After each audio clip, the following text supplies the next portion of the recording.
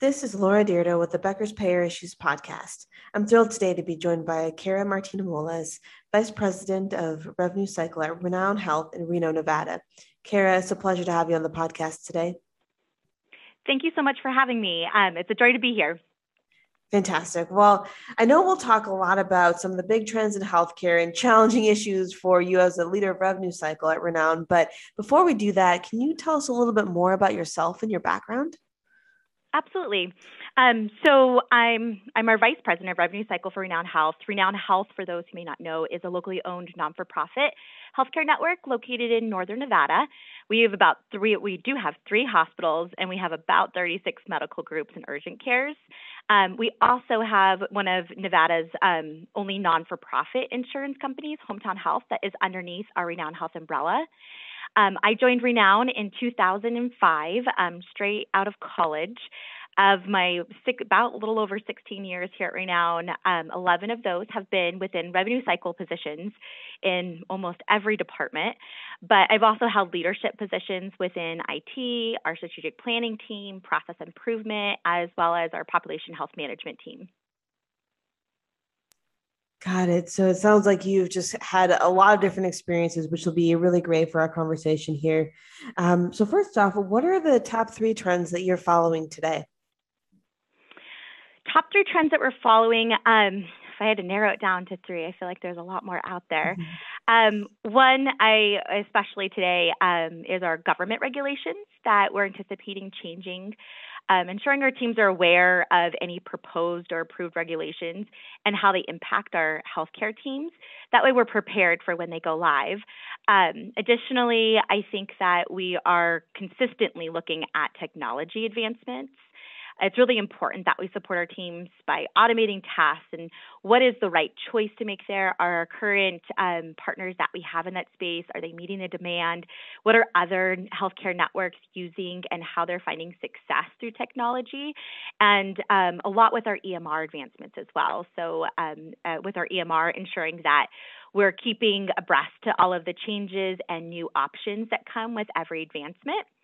And then finally, I think this is what everybody is talking about is the patient financial experience. I feel like every podcast or webinar you attend, there's a mention of the patient financial experience and how we can be better. Really, how can we enhance that experience? How can we assist our patients with navigating the complexities of the financial side of healthcare? And seeing how what people are wanting or what people are seeing that's changing as our environment and our world has changed and how they want to be informed about the financial side, but also be supported through it. And that really makes a ton of sense.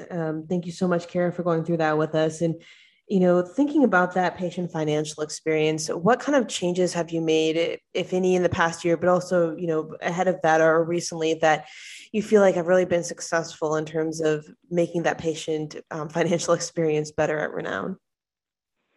Absolutely. We've done a ton in this space. As anyone who's gone to the doctor, even for those of us who work in healthcare finance, it still can be at times very difficult to navigate. So things that we've done is that we recently have implemented a new through our EMR, a patient portal to access billing information, but also pay your bill online, sign up for payment plans, virtually also message our customer service team, and also linked all of that together with our patient financing partner. We also did a big revision to our statements.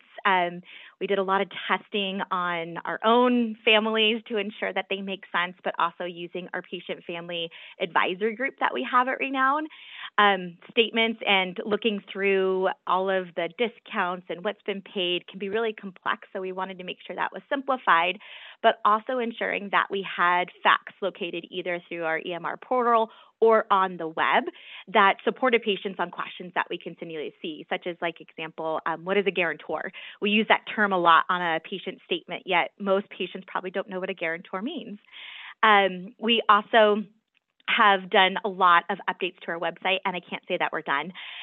We went live with our new website probably about 6 weeks ago, and we're still getting new feedback, new questions. We're having our team members come with some great ideas about additional information that we need to provide to our patients. One of the things we're working on right now is putting on some video tutorials to show people how to use the EMR portal. Additionally, we've also created this little task, or it's like a cross-functional focus group that's made up of employees from different areas and leaders who are passionate about improving the patient experience. And so they're focused on looking at the patient financial journey and looking at all of the intersections that we have within RevCycle and how that patient feels at that moment, and then identifying tactics we can help better to support them. So a couple of things that recently have come out of that focus group is equipping more education for all team members, regardless if you see a patient at your desk every day or not, making sure that they're aware of what are all of the payment options. Because as we are members of this community, a lot of our friends and families who know that we work at Renown, they have questions too about how to pay their bills. So we want to make sure that we have this army of folks who all understand how we can better support our patients. But that work of that focus group only started probably about 2 months ago. And so it keeps changing. There's new ideas they have or new options they want to work on. Another idea that they came up with that they're in the process of implementing is being better partners with our community physicians and ensuring that they understand what the patient's options here are here as well. As many times those patients are going to have that conversation with either the front desk of that office or with the provider themselves. Got it. Absolutely. That's fascinating to hear. It really, sounds like a lot of things that you have going on, really focused on that patient experience. So that's fantastic to hear. Now, what are the most pressing challenges for you as in your revenue cycle teams today? I think there's pretty much, there's two of them, and they're part of our priorities. But revenue cycle as a whole is a series of multifaceted and interdependent processes. Like we all have impact on each other's work in every department. And that's just within RevCycle. And then there's also that connection with all our clinical teams. And so those processes really do depend on the people and the teams doing the work. So I think our most pressing challenge is ensuring that those teams have the support they need, whether that we talked about technology already.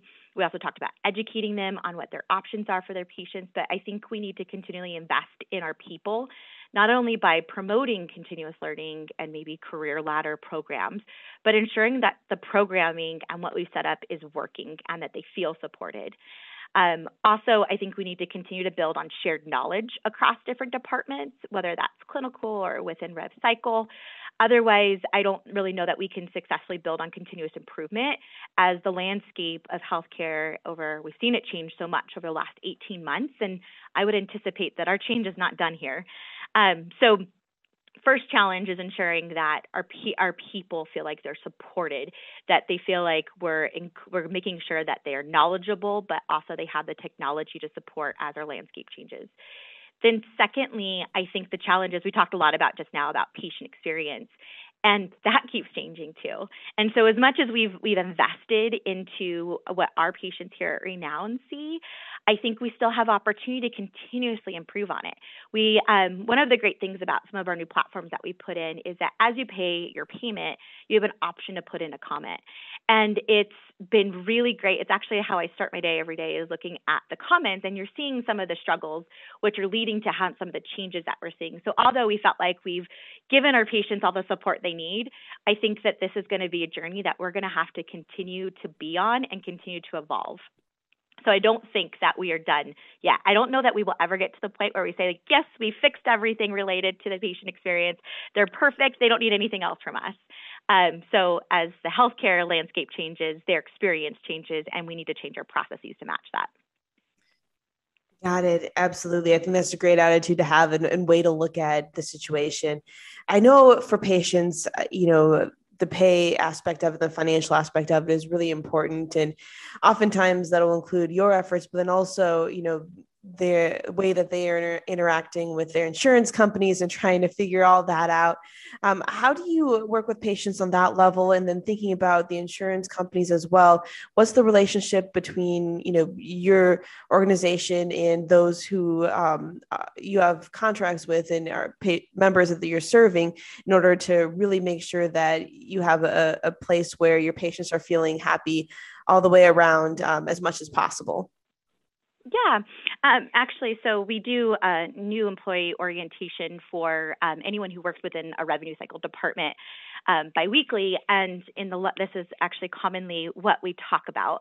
The connection between insurance and the facility or the provider is complex, and we can't expect our patients to understand the nuances of it.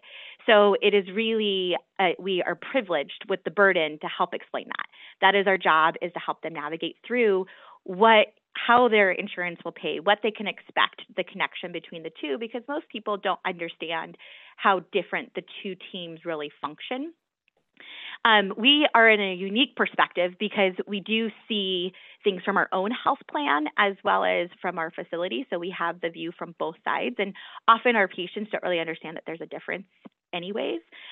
Also in my previous positions, I did work at our customer service team within our insurance network. So that was also an interesting way to hear the perspective from that end.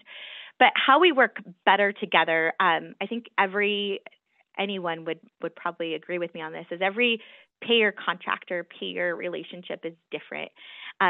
Some are really great partners and they really want to work with you to help keep the patient at the center. And so those are the relationships that we really kind of hold dear, because that is such a great partnership in order to deliver better care for the patient.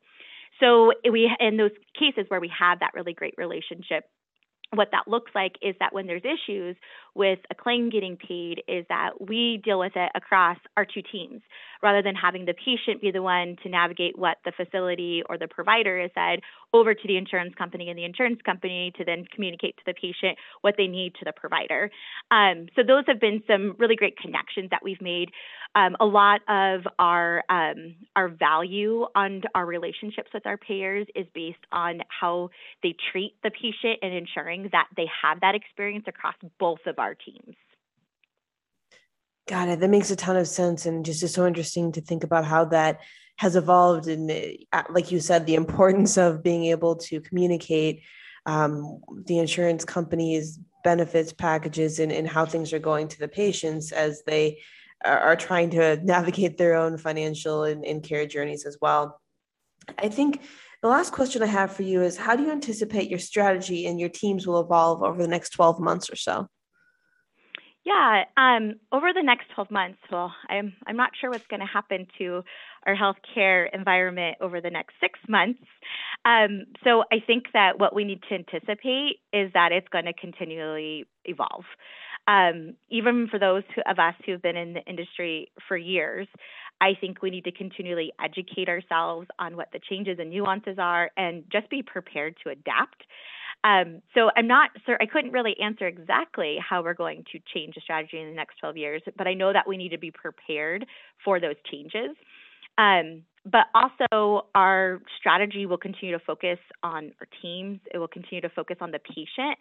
But as the environment changes, those tactics for how we achieve those, successfully achieve meeting those needs, those will definitely evolve over the year. So, for example, improving the experience today for a patient, maybe moving more options online so they can self-serve or do it at the time that meets their needs. But we're going to have to continually go wherever the patient needs to go, or where they are expecting to be able to do things. And so the support from a patient may change from being online to be something totally different over the next 12 months. Well, Kara, thank you so much for joining us on the podcast today. This has been a really fascinating discussion, and I look forward to connecting with you again soon. Thank you for having me.